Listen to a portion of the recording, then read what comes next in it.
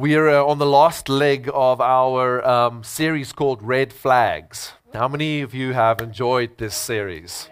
I have loved this series and the thoughts that it had us discuss, and the kingdom of God it revealed, the parts of the kingdom of God it revealed, and in just our relationship with Him, relationship in marriage, relationship in dating, relationship in family last week, and today we're going to talk about our relationship with our community. And we're going to look at some red flags that we need to take care of in our lives so the kingdom of God might come in our own lives as well as through our lives in our community. Because it's about the kingdom, y'all. Jesus, when He came, He didn't preach about salvation. He preached about the kingdom.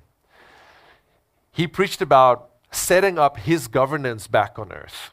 Remember, He was the boss of the earth, and then He created it, and then He appointed man to rule with Him on earth, and man did the stupidest thing, and he handed his authority to Satan, and so Satan had a good run of governance with the earth, and he messed everything up royally. And then Jesus came and He said, all right, guy, it's done. It is finished. You've had your chance. I'm setting up my government again, and I'm setting up my ecclesia, which is my called out ones that I've called out of your kingdom into my kingdom, and they're going to replenish this place again. They're going to reestablish this place, restore this place to its original design. That's what the church is, y'all. It's not just a religious gathering. It's like a governmental outpost of the kingdom of God. We are the ambassadors of Christ, and we contend for the will of the home country here on earth. This is not our home, but it is home for now. And while it is home, we're contending for the will of the heaven. We're contending for the will of the kingdom of God. And every single time Jesus says somebody gets saved, the kingdom of God manifests. Every single time somebody gets healed, the kingdom of God manifests. When a miracle takes place, somebody gets provided. Something is changed in a person's life. A person is dealing with a pattern of sin and they get victory over it. The kingdom of God manifests. Where? Because wherever the will and the way of God is happening, there the kingdom of God rules and reigns. And He wants that to rule and reign in your and my heart to the point where we become victorious over every sin, and where we become victorious over every part of our culture that's dishonoring to God, and we recreate that honoring place, that place of honor, that place of worship, not just in this building but in every single life that we get to interact with. And the red flags really are things that prevent us, mindsets, thinking patterns, opinions, that prevent us from living according to kingdom culture, living according to our home country. So we've kind of like adopted too much of the host nation. And these moments are to remind us where we come from, reminds us who we truly are, so that we will live like kingdom citizens, like heaven's citizens on earth. Because if we do that, we enact the influence of heaven around us. And by doing that, we see people saved and transformed by the power of God's Holy Spirit at work. So, like I said, this is the final sermon in our Red Flag series. And like we've said before, a red flag is a warning sign. It's a heads up of a potential danger. It's a signal that there's a problem that needs to be addressed. And Proverbs 27 verse 12 says, a prudent person foresees danger and he takes precaution. But a simpleton or a fool just goes blindly on and then suffers the consequences. Every time you see a red flag, it's an invitation from God to say that there's something wrong in your thinking, there's something wrong in your understanding, or your actions that need to change for you to get into kingdom culture, to produce kingdom outcomes. How many of you know that you don't get to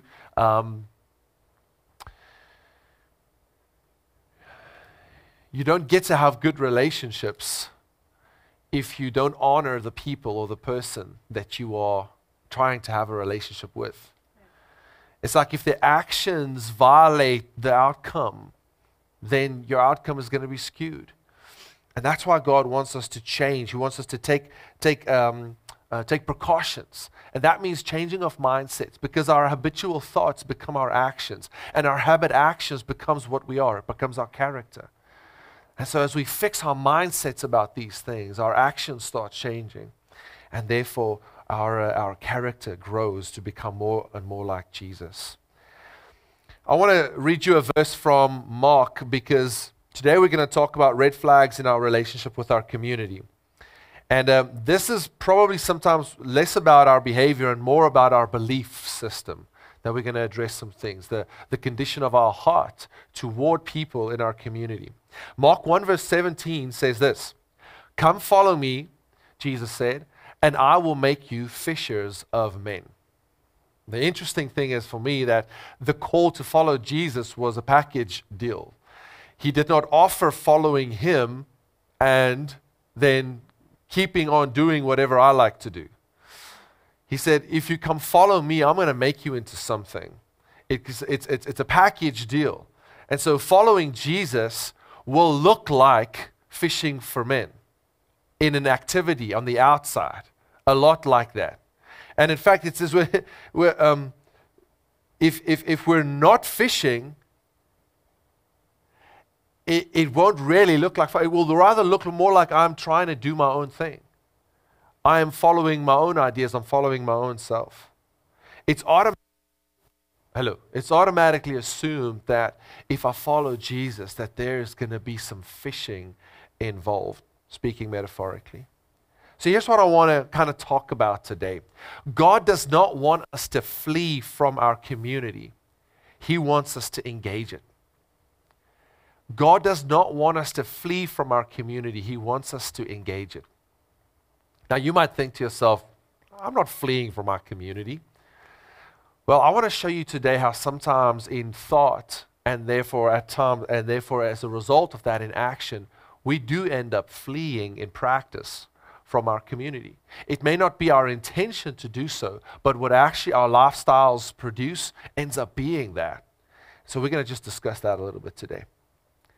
We are sometimes given wrong information. And because of wrong information, our thoughts start developing around that, which then informs our actions.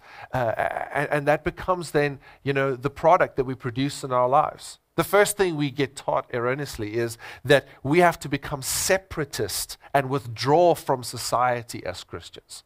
We must have nothing to do with society because society is evil and we cannot associate with evil. I have a question. What did Jesus do with the evil earth?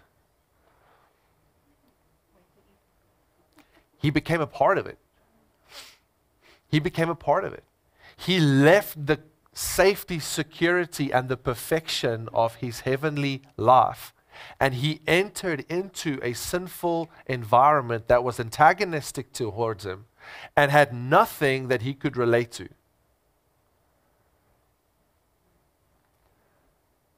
And then he came and he birthed something within it that would lead to transforming it, that made it welcome to him to reside. You see, God has called us to be like Christ. When the Bible says that Jesus came to seek and save that which was lost, Jesus is the head of what? He's the head of the body.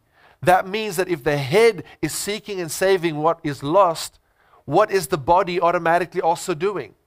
Seeking and saving that which is lost, right? Like if your mind doesn't lead you to go and do something, your body isn't going to respond to that. Sometimes we call that sleepwalking. But Jesus is not sleepwalking. He's actively pursuing the lost. And he's placed the church, like I said, on earth as an agent of his kingdom, an agent of his love that will perpetuate this love offering that he did, that he made for the world. That'll keep on offering it and keep on offering it and keep on offering it until the final hour. Never giving up, never relenting, never losing hope that there might yet be another that will respond like you and I responded to the offering, to the gift that he gave to us. How will the world know unless somebody tells them? How will the world see unless somebody shows them? That great privilege was afforded to you and I. Somebody showed you the kingdom of God. whether it was through bringing you to church or whether it was through talking with you about God and showing and sharing the life story that they've had, somebody showed you that love. They did what Jesus did for them to you. What we need to do is we need to take that and not let it just dam up, like well build up in us. We need to let that flow through us to this world that is in desperate need of it, even though it is evil and even though it is not honoring and respectful toward God. Rejecting them, actually pulling away out of it, is not reaching them. It's not going to make things better for you or for them. Similar to that, we're often told that, in order for us to reach the world, people in the world, we have to compromise our convictions. We have to compromise our stance and our belief. Otherwise, they will feel offended and we won't be able to reach them. This is the other side of this pendulum. The one side said, you must separate yourself entirely from them. This side says, you must become exactly like them. Otherwise, you will not be able to reach them. Neither of these extreme positions are the kingdom of God. The answer does not lie in any of them. There's an uncomfortable middle ground that we need to embrace. Because I don't know about you, I don't like sitting in an environment where there is a whole lot of drinking and cussing going on. I dislike that. It's uncomfortable for me to be there. And yet, isn't that where the light is necessary most?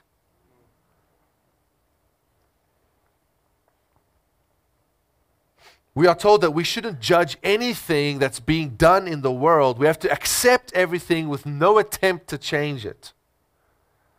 The problem is, how can we lead people to choose a better option if we don't actually contrast them? How can we show them that there's a better way if we don't dare contradict them? That's this uncomfortable middle that God is calling each and every one of us to live in. And this tension can only be managed by a divine being, because you need to be in that place where you do not sin and compromise and take a hold of the host nation's culture. You need to stay in your culture. However, you need it in such a way that you don't get booted out, that you don't get rejected, that you don't get unnecessarily, that you don't cause unnecessary offense. There is a necessary offense that the gospel will bring, but there is unnecessary offense that sometimes only religiosity brings. And we as a church can do better at engaging our environment in that uncomfortable place, yet being managed by the leadership of the Holy Spirit to stay pure, stay truthful to what we believe, presenting always the hope of Christ, and believing by faith that people will respond to it, even though it might be slightly confronting to them at first. This special group of people is the church. God did not call us to escape the world or to flee from it. He called us to engage it. So let me show you something from 1 Peter 2. That is just an incredible identity passage. It talks about who we are as Christians. Verse 6 to 9 says the following. For it stands in Scripture. So here we have Scripture quoting other Scripture. Behold, I am laying in Zion a stone, a cornerstone, chosen and precious, and whoever believes in him will not be put to shame. So in the construction world, building things straight and having true 90-degree corners are really important.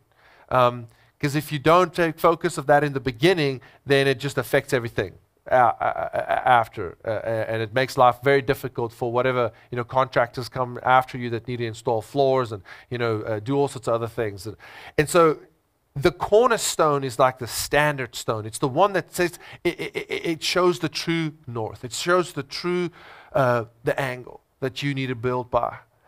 And so Jesus is obviously being referred to here as the chief cornerstone. He is our true north. He shows us when our direction is true.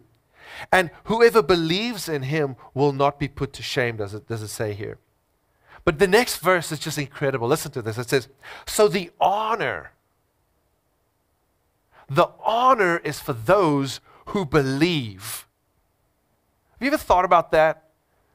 That you've been afforded an incredible honor as a believer?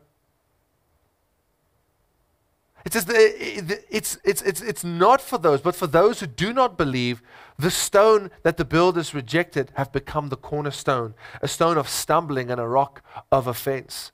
And then it says they stumble because they disobey the word. But let's go back to that little part here. For whoever believes in him will not be put to shame.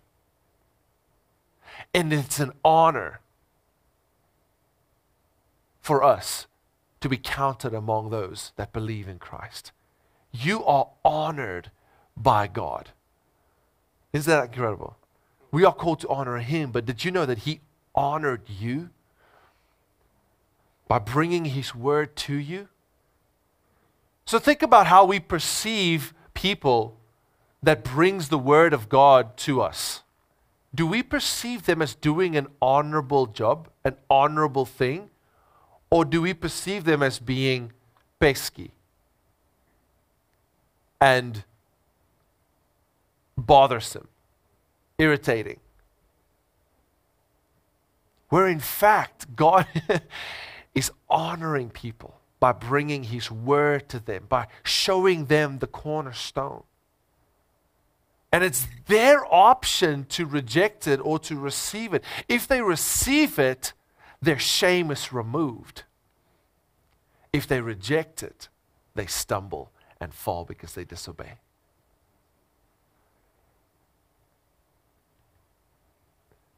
Verse 9 says, but you are a chosen generation. I'm gonna pack these suitcase words for us here today. A royal priesthood. You are a holy nation. A people for his own possession, that you may proclaim the excellencies of him who called you out of darkness into his marvelous light. It's one of the like for me, one of the scripture verses that describe the church, our character, our nature, our identity so well. You are a chosen race. You are a royal priesthood, a holy nation, a people for his own possession, that you may proclaim the excellencies of him who called you out of darkness into his marvelous light. You know what is a big red flag in a Christian's life?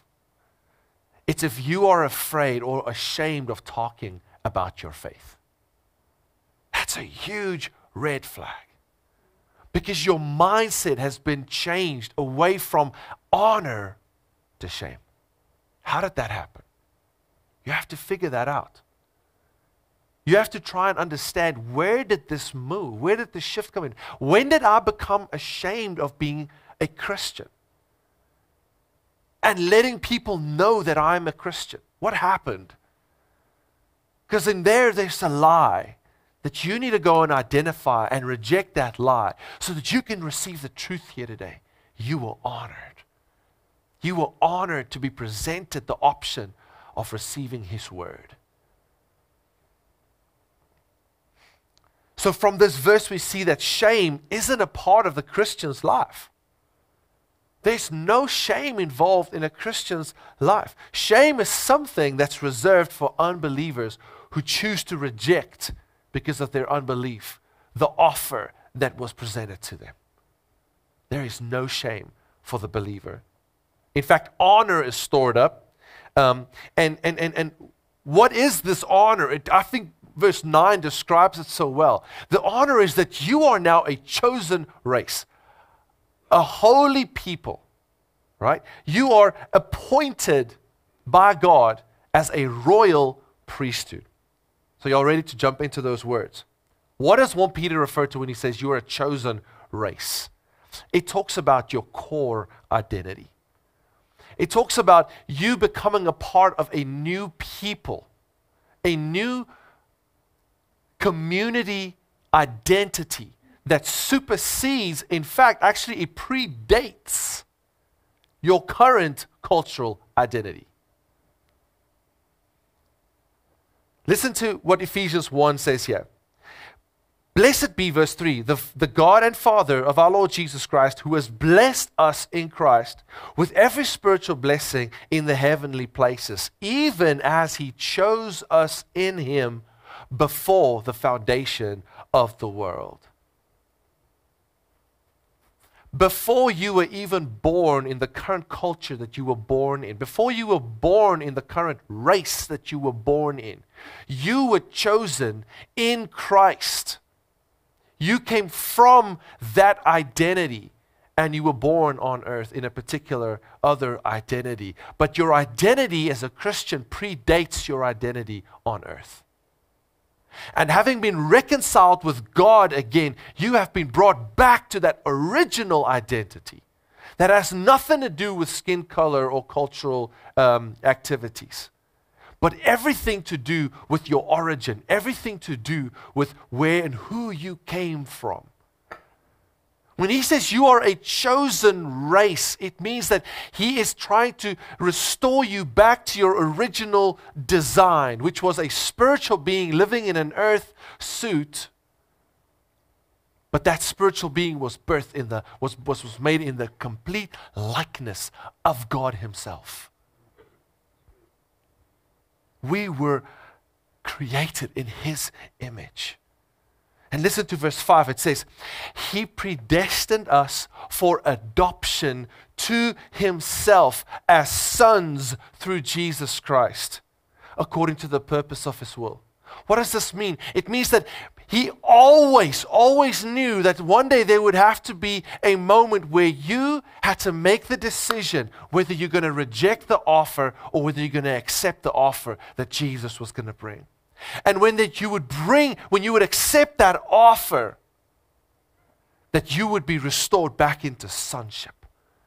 You would become of the God kind again. You would become a child of God with the culture of God and the race identity of God again. This is so powerful that if we will catch this, we will realize why the church is the only unifying thing that can bring this world together again. Because the church's identity predates every other identity. It makes us see that we're one. And that we can transcend our earthly living and connect on a higher level with one another. That is a unity because we are one people. We are one race in Christ. That is incredible. So Peter is trying to tell us, look, you are a chosen race. And then he tells them in another translation, he says that you who once were not a people have now become the people of God. Think about who he's speaking to. He's speaking to the Jews. You think the Jews thought they weren't a people? The Jews of all people thinks that they are a people.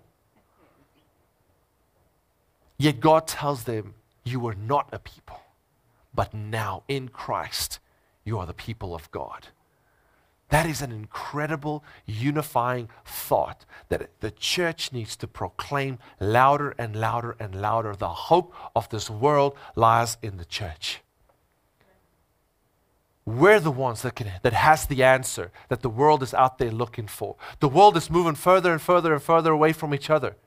That's why we need to move stronger and stronger and stronger toward one another, to be countercultural, to bring the culture of heaven back and show people how we do that.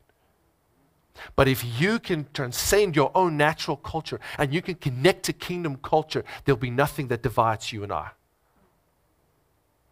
But if we dwell on the lowly things of culture, the earth things of culture, we have lots to divide over. But when we transcend that, and we think of ourselves as a Christian race, then there's nothing between you and I that cannot be reconciled. I am first and foremost a son of God because I was created in Christ. I was always planned to be in Christ and adopted in Christ. It's not a new plan. It's the original plan. You'll see that. Right? It's not a oh snap, things went wrong, we need to try and fix it. No. No, it's like, no, we just need we need a plan. What will we do about this? Oh, maybe we could try, No. It has always been the original plan that got broken through our disobedience. But now through our obedience, it's once again being restored. I'm first a son of God and daughter of God, and so are you. I'm first a Christian, then I'm a South African. I'm first a Christian, then I'm an Afrikaner. I'm first a Christian, and then I am an ace. That's my last name, for those of you who don't know that. I'm first a Christian, and then I'm a white man. I won't allow the fact that I'm a white man to dictate my behavior. Because I'm more than that. I'm a son of God. And I want to encourage you. You should be first a Christian, then a Cajun. I know that's hard to comprehend. But that's what God wants to tell you today. You are a chosen race. You are His people. I come from a church family that used to, our first name of the church family's name was His People. The His People Church, Christian church. Right? We had that identity that I am not that nation's person or this, culture's person. We are His people. We are His people first. What does He mean when He says you're a holy nation? We'll skip the royal priesthood. I'll tackle that one third. A holy nation. What He says, He means that you are redefined. As a chosen race, you are now a holy nation in Christ. He says, you've been weighed and you've been found righteous.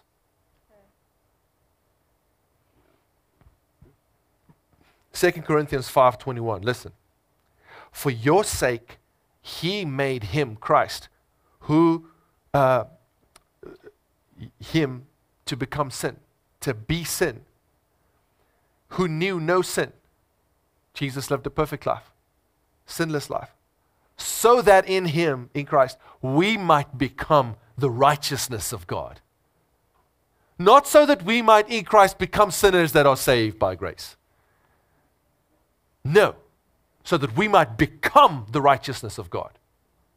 You've been redefined. God has redefined you.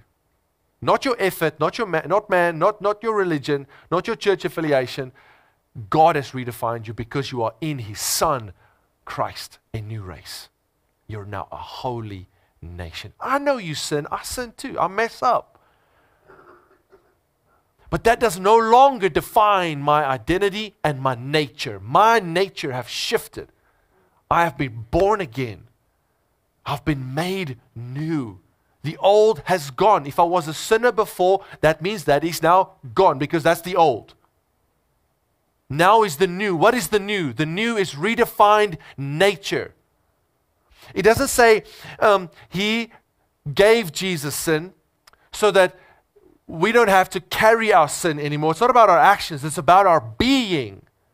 It's about our nature. He made Him to be sin. To His core, Jesus was defiled by sin, the sin of the world. And that's why God turned away from Jesus. Said on the cross, my God, why have you forsaken me? If God would have answered back, He would have said, because you are now sinful. And I cannot associate with that anymore. I have to reject you.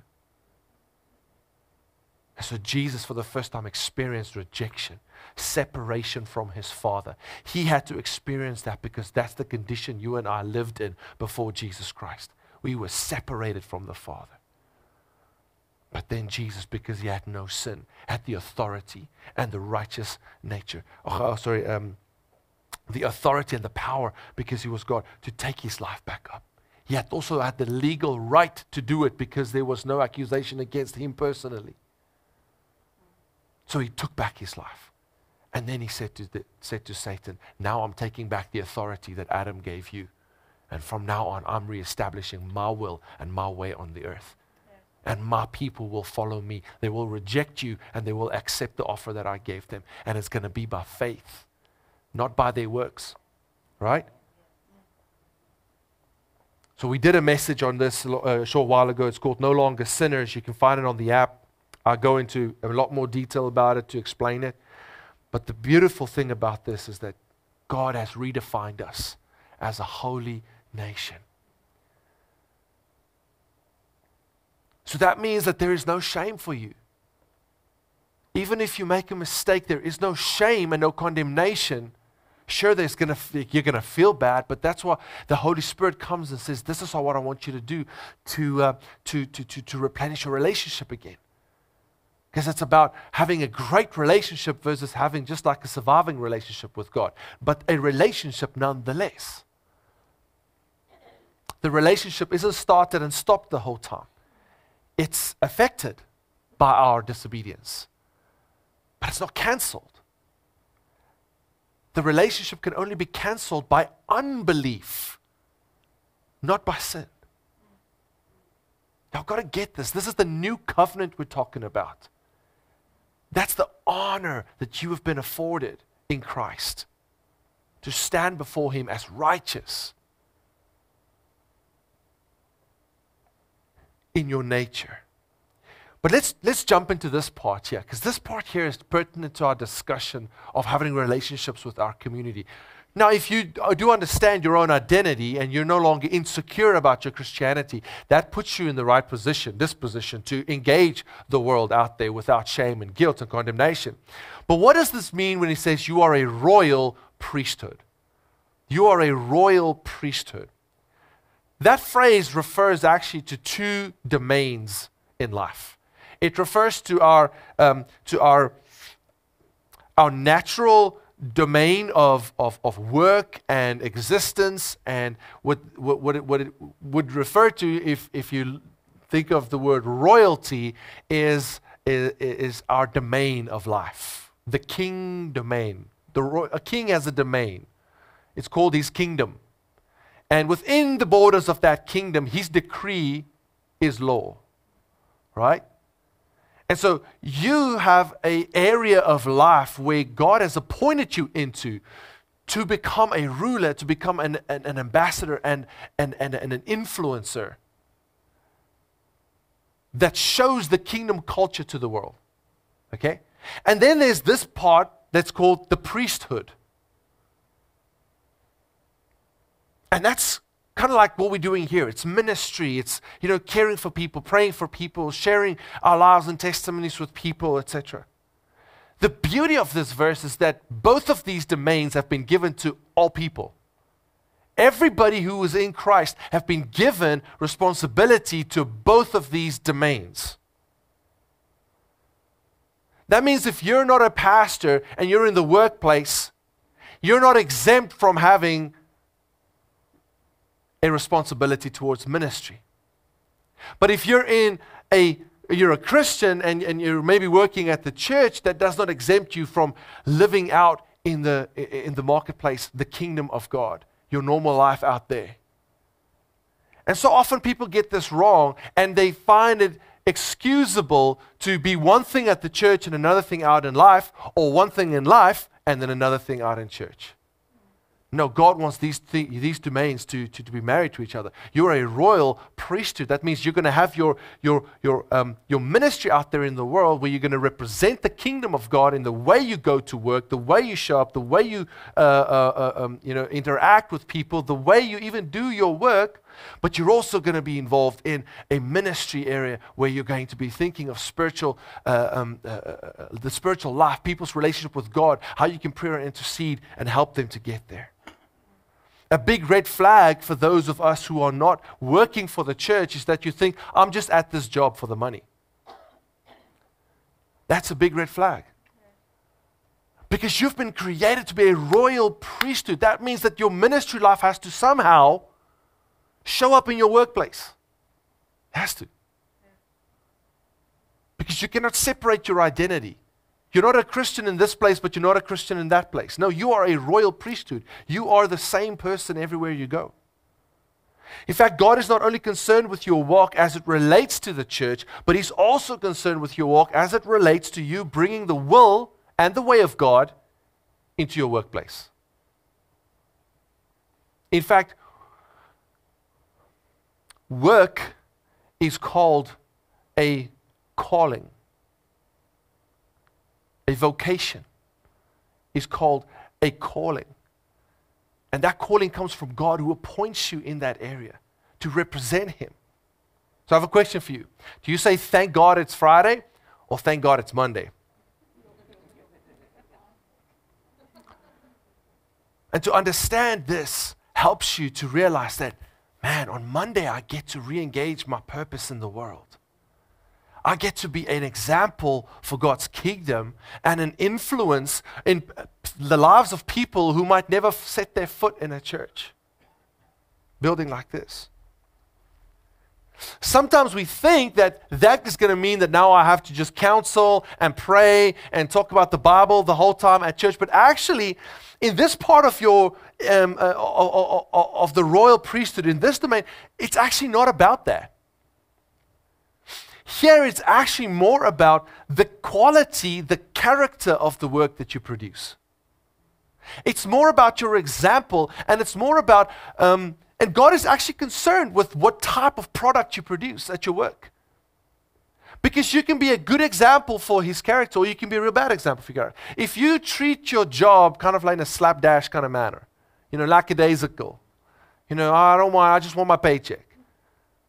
You're not being a good representative of the kingdom of God.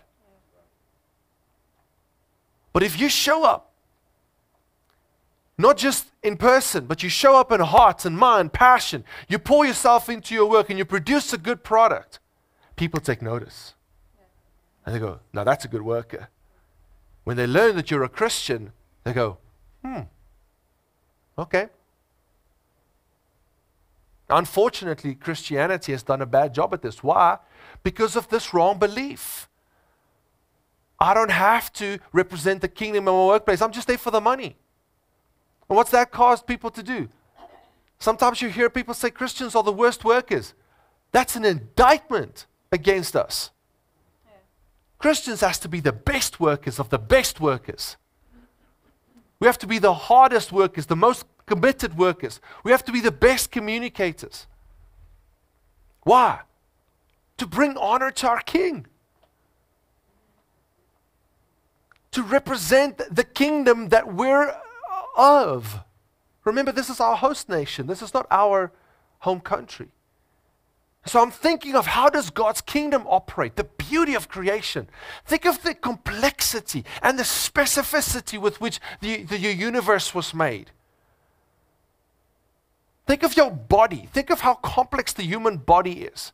With all the knowledge that we've attained, people are still not able to even get close to properly managing hormones and things when they go out of balance. Like my friend Ryan, who some of you know that he's been here, he suffers from epileptic fits. And basically what this is, when you're an sufferer of epilepsy, you just become a big old experiment to the medical community. And it's basically a process of eliminating what does not work until one day you happen to get the one that might work. Why? Because the human body is so complex. The kingdom of God yet, though, understands it all. And it created us this beautifully. And it created us excellently. Before sin came into this world was perfect. Everything worked exactly the way it needed to work. Which means that the kingdom of God creates things good. Creates a good product. And if we're of the kingdom of God, then that's the product we need to produce in our lives at work. But it's not just at all times preach the gospel, and if necessary, use word. By the way, they say St. Augustine quoted that. He never quoted that. We don't know where that comes from, and it's not scriptural. It just isn't. there is always going to be a need for us to speak about what we believe and why we believe that. I'll get to that in a second. But listen to this. God did everything excellent. And so when we are out there in the world, our job is to do it excellently. Serve that ungodly boss with excellence and with character. So that when he understands and realizes that you're a Christian, it confronts him in a good way. It doesn't add to his already negative view of the church and of God and of Christianity. Oh, these Christians, all they want is more money. No, add more than what you're getting. And you have some testimony about who your God is on the inside of you to add to the fact that you believe. And it confronts people in a good way. 1 Peter 2:11 says this, "Beloved, I urge you as sojourners and exiles to abstain from the passions of the flesh," right? You see, he talks about us not being from here, but living here, "which wage against war against your soul. Keep your conduct among the Gentiles honorable, so that when they speak against you as evildoers, they may see your good deeds and glorify God instead." The day that he comes and confronts them with his truth. See, you're setting people up. One day somebody's going to confront them with the decision that they need to accept Jesus or reject Jesus, and all they're going to remember is going to be like, wow, that was a really good guy that worked for me. You know, he cared for me. He cared for our company, even though he was just an employee. Why did he do that? Well, I know that he was a Christian. And maybe that's why. Maybe this Christianity thing isn't a farce, isn't so stupid as I once thought. But then there's the part, the priesthood, which is the ministry part, right? And so we are both called to rule with Christ as ambassadors out there in the world, and also to minister his truth and his presence to the world that we're living in. Not just on Sundays, but every day of the week. And remember, I said it doesn't just mean that now every day of the week I'm going to go counsel and go pray and go all of that. No, that's probably more a vocational Christian, a pastor's job. Sure. But God's going to give you opportunities to do what Matthew 28 verse 19 says. He says, "Therefore, go and make disciples." Now, the original language really says it this way. It's as you go about life, make disciples.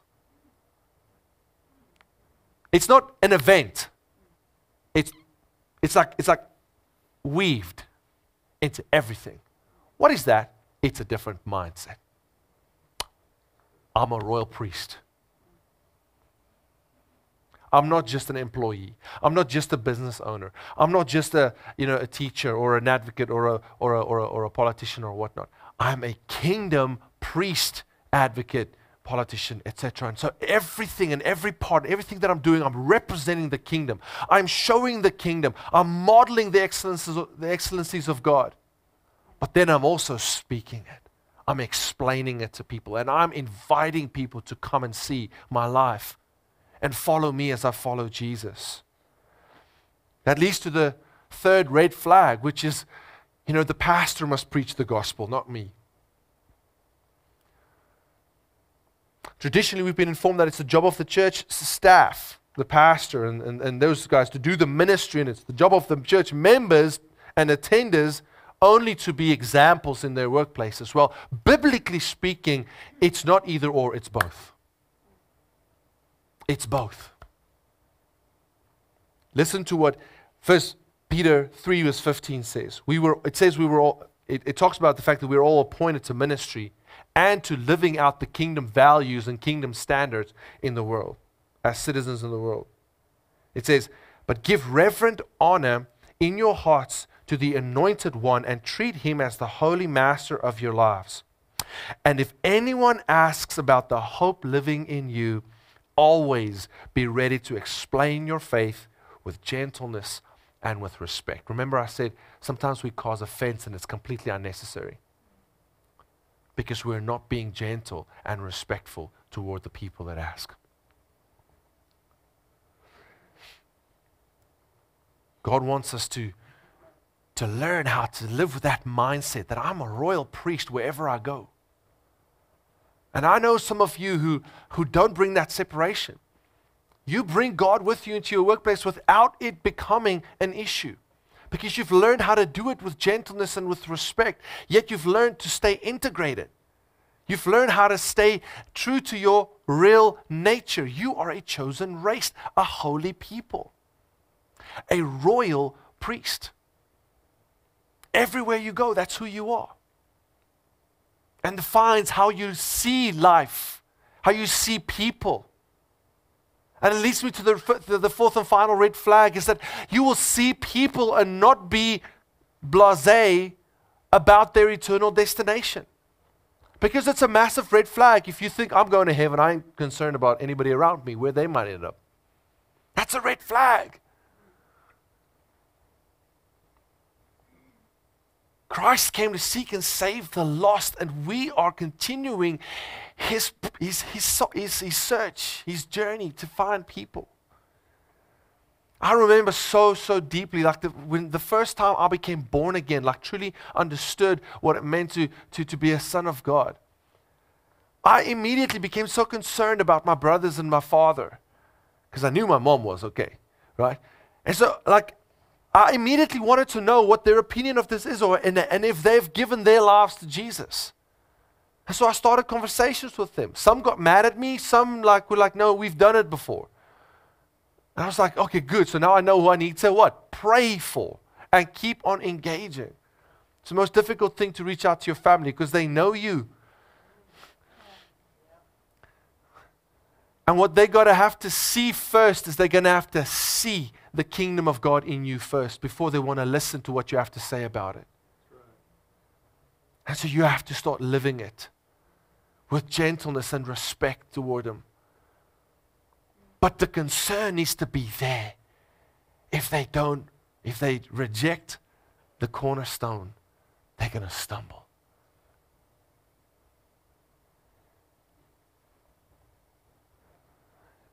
Living with an eternal mindset makes us concerned about the people that we're working with, the people that we're working for, and the people that's working for us.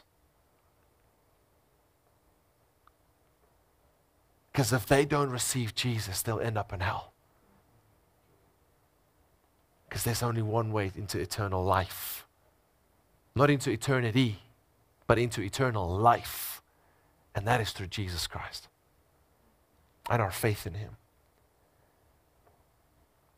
In 1 Corinthians 9:22, Paul wrote, he says, to the weak I became weak, that I might win the weak. I've become all things to all people, that I might save some. He knew he wasn't going to save everybody. You see, sometimes we fear that, I might say something to somebody and they might, reject me or laugh at me or etc. Well, you know why that's so hard for you? Why that's so difficult for you to kind of get over? It's because you think that it shouldn't happen. Let me just release you of that. The Bible guarantees it's going to happen. You're going to talk to some and they're going to reject you. Just expect it. And when it happens, just be okay. But you're also going to talk to some. And they're going to go, wow, I've never known this. Thank you for sharing the honor with me. They won't say it like that because they don't understand yet. So they're just going to be like, what do I do now? All right. You confess with your mouth that Jesus is your Lord, and you believe in your heart that God raised him from the dead after he was crucified for your sins. That leads to you being born again because of your faith, not your works. And then you take the steps that he describes after that for you to start growing in that relationship. In verse 23 it says, I do it all for the sake of the gospel, that I may share with them in its blessings. Have you been blessed by serving Christ? Religion makes us become water dams. Okay, like a lake. Flows in, but nothing flows out. It's self-centered. It's all about me. A relationship with God, a true relationship with God, makes you a river. You receive from the one end, and you give out to the other end. And it's always refreshing. It's always healthy. Teeming with life. Providing life for whatever grows around you. That's the picture of what God wants to create you. He wants us to engage people that don't know Him yet with the truth about knowing Him and how it happened for us. That's sharing the gospel and sharing our testimony. That's what it is. At OSC, we say people are our passion. That's why we work so hard, play so hard, plan so hard, so that people might be set free from that curse of being separated from God, and the destiny of hell might be averted. So, in my life, what can I do about these red flags for today? What now? The first thing I want you to invite you to do today is to reject shame and embrace the honor that God gave you. Reject shame. God honored you by including you as His chosen people, as His holy nation. And He is... The second point is accept the appointment. Don't fight it. The Bible God made you a king and a priest. The more you fight it, the more you're going to make mistakes, you're going to miss things, you're going to misunderstand things. The Bible won't make sense to you.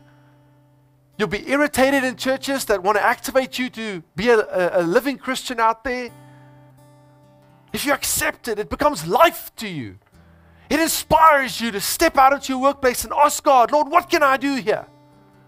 How can I bring change to this place? How can I support my company? How can I support my organization in the best possible way that you've given me gifts to use? How can I benefit them from being here? How can I live out my purpose here and represent you well? And when they ask me, man, why do you love being here so much? Your first answer is, oh, you know what? It's something to do, great paycheck. Crap like that. No. You say, I love it so much because it honors my King if I represent Him good no matter where I go. That's your answer. Because it honors my King. Being a good representative of who He is and how He is. Because He saved my life through the grace of Jesus Christ. And now it's given me an opportunity to tell all of you how much He loves you. And how much He wants each and every one of you to have a relationship with Him. That's why I do it. That's why I do it. Romans 1:16 says, I'm not ashamed of the gospel, for it is the power of God for salvation for everyone who believes. No matter what cultural place they come from. Because it's a call to a culture that is supra-cultural, what the theologians talk about. It's above all culture.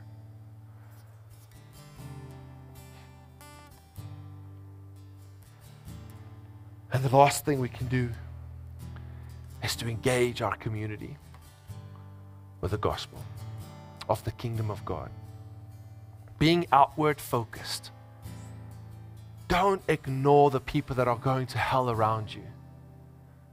Love them. Engage them.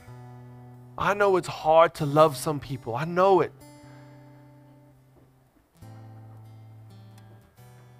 Especially the guy that's irritating you and that works against you, the guy that persecutes you. He's the guy that is hardest to love. But let me tell you a quick story.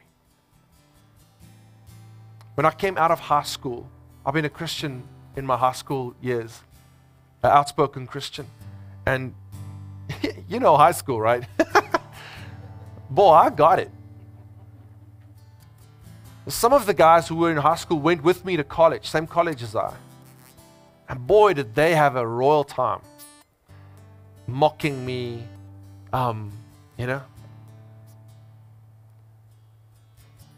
Varsity went by, years went by, and all of a sudden, I started getting callbacks from some of these guys. Found me on Facebook after 2005. Facebook helped us to refine some people. Started contacting me. Hey JJ, I gave my life to Jesus and I thought that you should know. Hey JJ, I want to say I'm sorry for being such a jerk towards you. I went to a men's meeting of some sort and I gave my life to the Lord. Hey, JJ, I spoke to a guy and he helped me to make my life right with God. And I thought that I should just let you know that, hey, I'm a Christian now. Some apologized, some just connected. But I literally started losing count of the amount of people that started coming back. I want to let you know that every single rejection moment you receive out there is a seed that God honors greatly. And He's going to move on those seeds that you plant in people's lives. Don't be afraid to be dishonored by the world. Don't be afraid to be ridiculed by the world. Because that's how they get saved. That's how they find Jesus. Somebody has to contradict them. Somebody has to say, you're not doing it right. Don't be afraid to be that person. And even if you hear don't hear back from them, let me tell you, it's going to be like an honor guard one day in heaven. And God Himself is going to thank you for each time you reached out to somebody that He loved on His behalf, whether they accepted or rejected. We are royal priests. We are called to engage our world. We are not called to flee from it. We are the hope of the world in Christ. 2 Corinthians 5, and I'm closing with this. Verse 13 says it like this. For if we are beside ourselves, it is for God. And if we are in our right mind, it is for you. For the love of Christ controls us, because we have concluded this, that one has died for all, and therefore all have died. And He died for all, that those who live might no longer live for themselves, but for Him who for their sake died and was raised. God is inviting you to no longer live for yourself, but to live for His kingdom and live for His mission. His mission is your commission. I'm trusting God that each and every one of us today, as we walk out this, will walk out with a commission, a mandate from the kingdom to go and represent and to go and tell the story of how Jesus affected me and how that changed my life. Let me tell you, there are people out there aching for hope, waiting for you to open your mouth and tell them where you find yours. Let's all stand. Heavenly Father, we want to come and humble ourselves before you, God. Lord, this is not about us. None of this is about us, God. God, we're sorry for how we make this about us so often. God, we pray that you would do a work in our hearts, that we might see the relationship we have with our community in light of your mission, in light of your desire, in light of your love for this world. And that it might compel us, God. It might compel us to risk. It might compel us to be brave. It might compel us to step out and try to show you and your kingdom to people, to tell people about you. God, move on us, Holy Spirit, like you did with the disciples of old. You gave them boldness to preach your word. Give us boldness, God, when we're in opportunities, that we will not hold back. We will not hide, but we will step up and step out and stand up for Christ wherever we are. God, and if that causes us to be persecuted, if that causes us to get in trouble, we will rejoice for having been able to suffer with you, God. It's an honor. It's an honor. Thank you that we can trust that you've got our back, that when the world rejects us, you will provide for us. You will restore us, even promote us.